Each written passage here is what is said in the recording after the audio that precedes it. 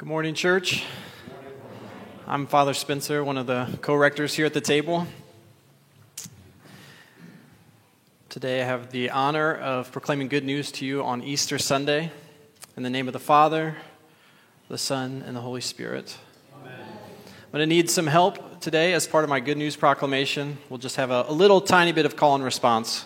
So we're going to do this for the first time together. And if we need to practice it, we can. It's not a test. We're all in it together. Today we proclaim the good news that Christ is risen. He is risen indeed. Mal nailed it.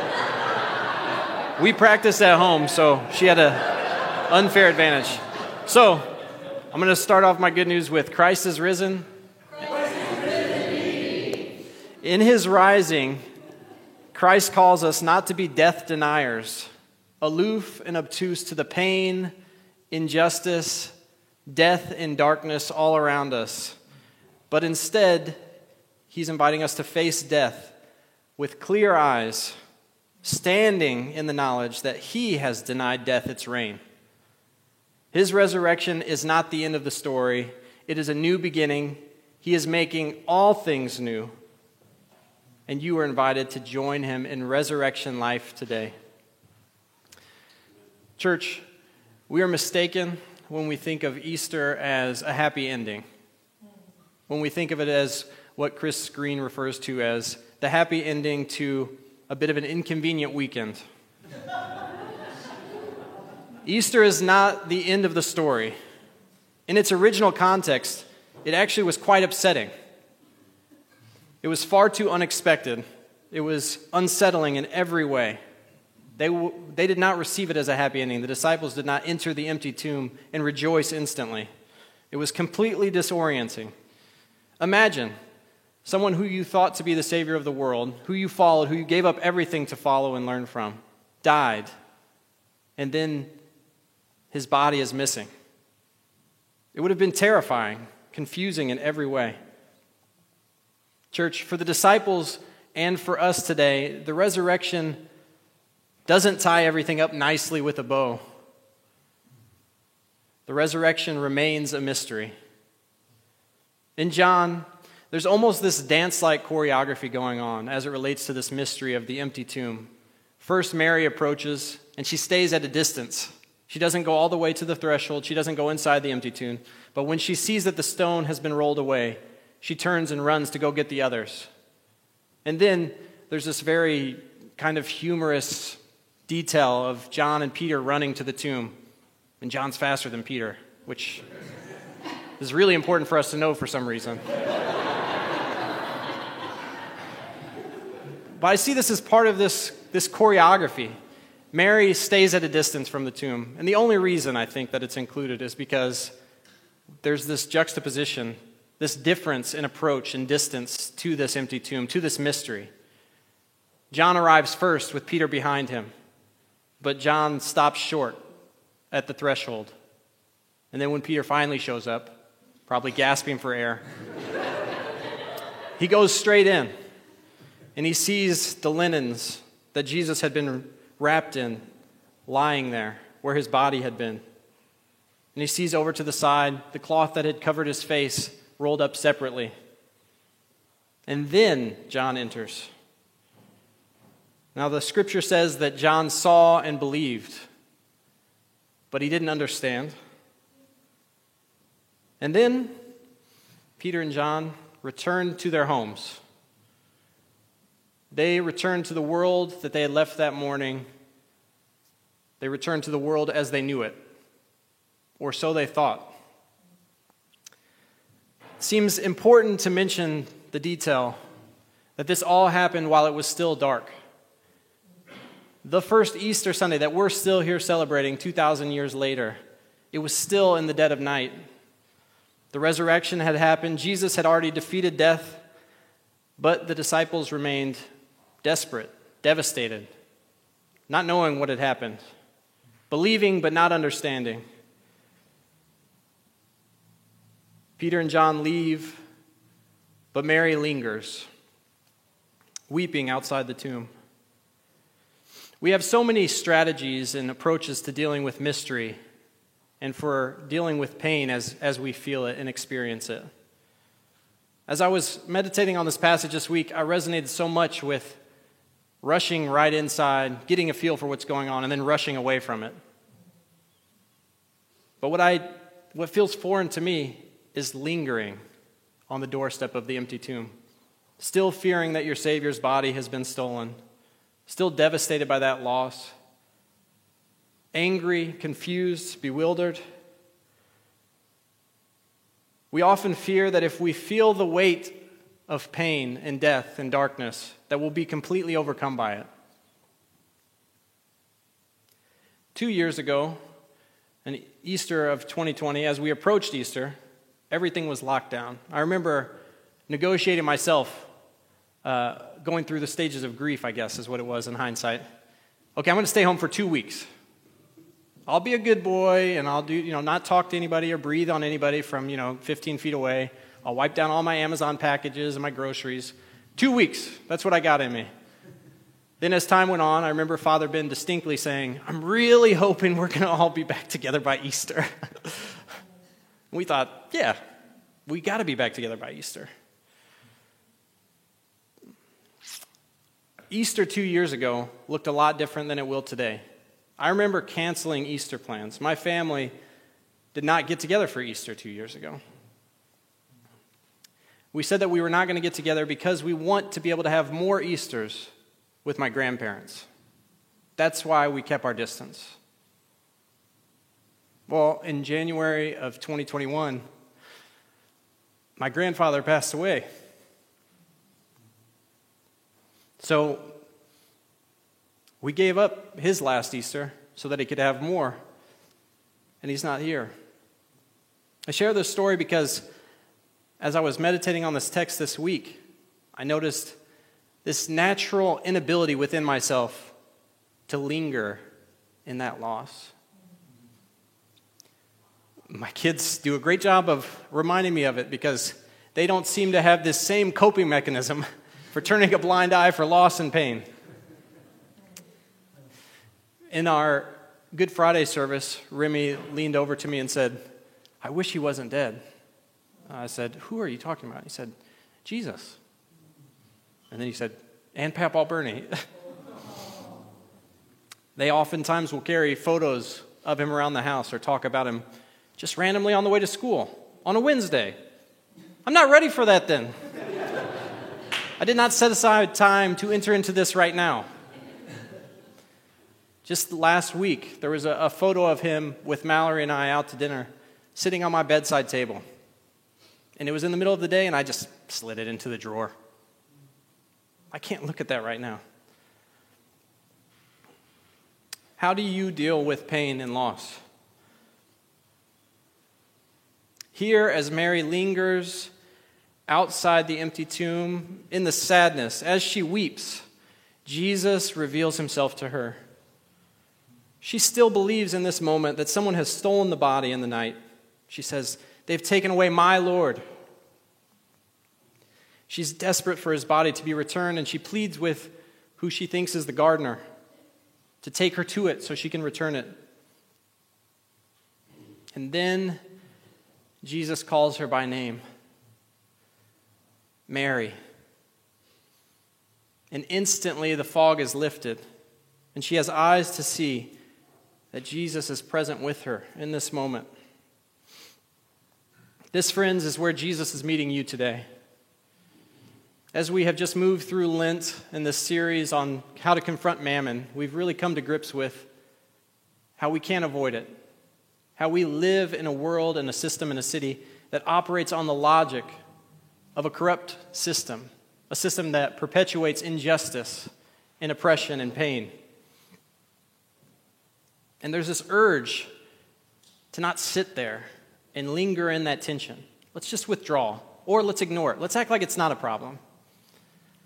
But here we are being drawn into lingering into that tension, into the grief we feel, into the injustice that we now have eyes to see around us.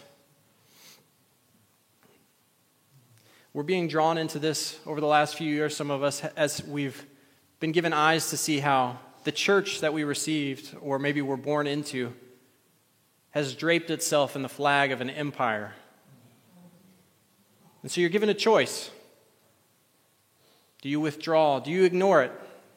But once you have eyes to see, you are invited to linger there in that tension. In the midst of the devastating loss and overwhelming sadness that you've experienced, maybe the overwhelming sadness that you're in touch with today, it's okay to linger. It's okay to feel the sting and be present to where you are hurting, to where you're confused. It's good to notice what's missing and what's wrong. It's important for us to be able to name and notice what's not as it ought to be. Notice, Jesus doesn't shame Mary for not recognizing him. He doesn't shame her for not giving a proper celebration. Here, she's present for the first Easter. At some level, we could almost expect him to, like gladiator style, be like, are you not entertained? Like, I was dead, and here I am. I mean, you're treating me like a gardener. But Jesus doesn't do that. He's quick to tell her not to cling to him because he has not ascended to the Father. There's so much that we could speculate about theologically here, what's going on. What does it mean about, so his body has risen, but it hasn't gone to heaven? It's almost as if he's just communicating to her that something is different. His body has risen from the dead. He has come back to life, but this isn't the same thing as Lazarus coming back to life. Jesus isn't just going to pick back up where he left off and get back into his regular life. Not only has he returned, but now the tectonic plates of all of the cosmos, of all of creation, have begun to shift. And then the passage says that she's sent to go proclaim the gospel for the first time, to go and proclaim the good news of the risen Christ to the rest of the disciples. It says, Mary says, I have seen the Lord. Notice the change in language from earlier in the text where she says, they have taken my Lord. And now when she goes to proclaim the good news, she says, I have seen the Lord. It's no longer just personal. Of course, it is still very personal. But now she's starting to see it.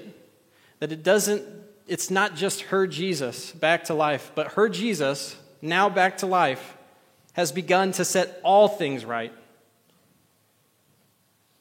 Friends, Christ is risen. He is risen indeed. In his rising, Christ calls us not to be death deniers, aloof and obtuse to the pain and death that we're surrounded by, that we experience and that we feel in our bodies, in our hearts, and our minds. But instead, he is calling us, he's inviting us to face death, to look upon it with clear eyes, and to stand in the knowledge that he has denied death its reign. His resurrection is not the end of the story. It is a new beginning, and he is making all things new. Church, you are invited to join him in resurrection life today. In 1 Corinthians 15, as Paul is contending for the reality of the resurrection to the church at Corinth, he says, if Christ has not been raised, then what is this all for?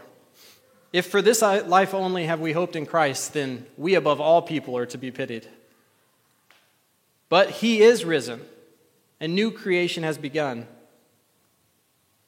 Paul goes on to spell out the order of this new creation that is being birthed in reality. Easter is not the end.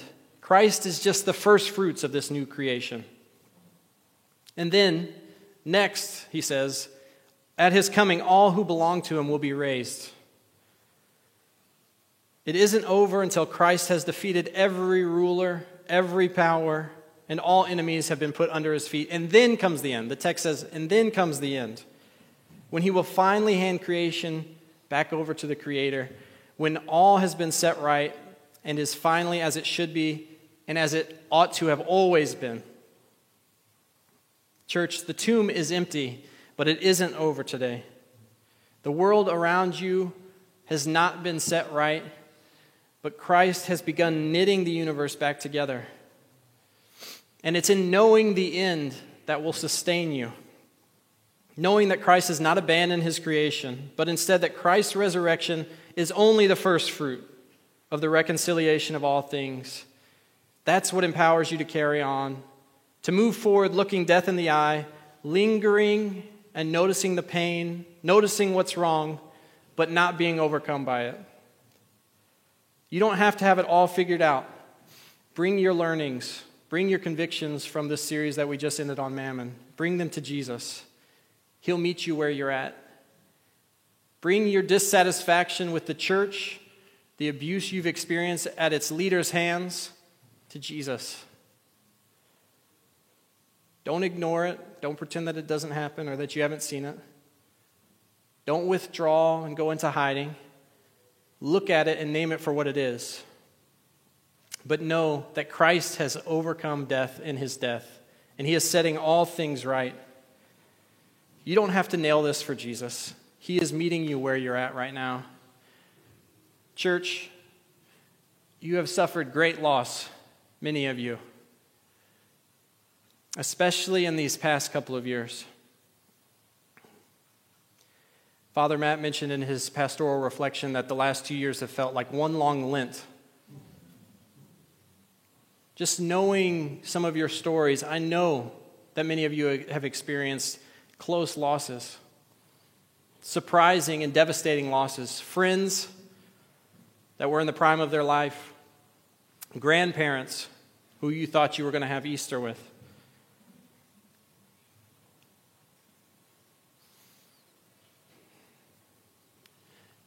Dreams that you had, children,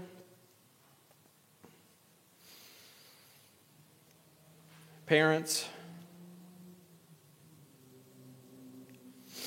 You have suffered great losses. And celebrating Easter today doesn't make up for that. It doesn't whitewash that or just cover it up. Linger in that loss, in the knowledge and amidst this celebration. So where are you hurting today? Where are you scared? What is it that you've lost or that you feel like you're losing? Who did you lose? Is it your faith or your hope maybe? Mary wasn't exactly full of hope or faith or confidence when she lingered outside the empty tomb. But Jesus came to her and revealed herself to him. And then she was sent away to go and preach the gospel.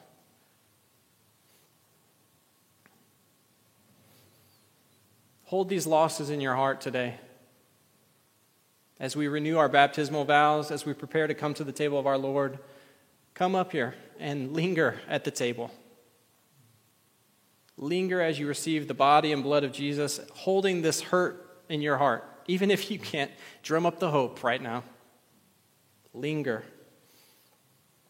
Your sustenance as resurrection people doesn't come from denying the existence of death or dissociating from it, but it comes from feasting on the one who denied death its reign.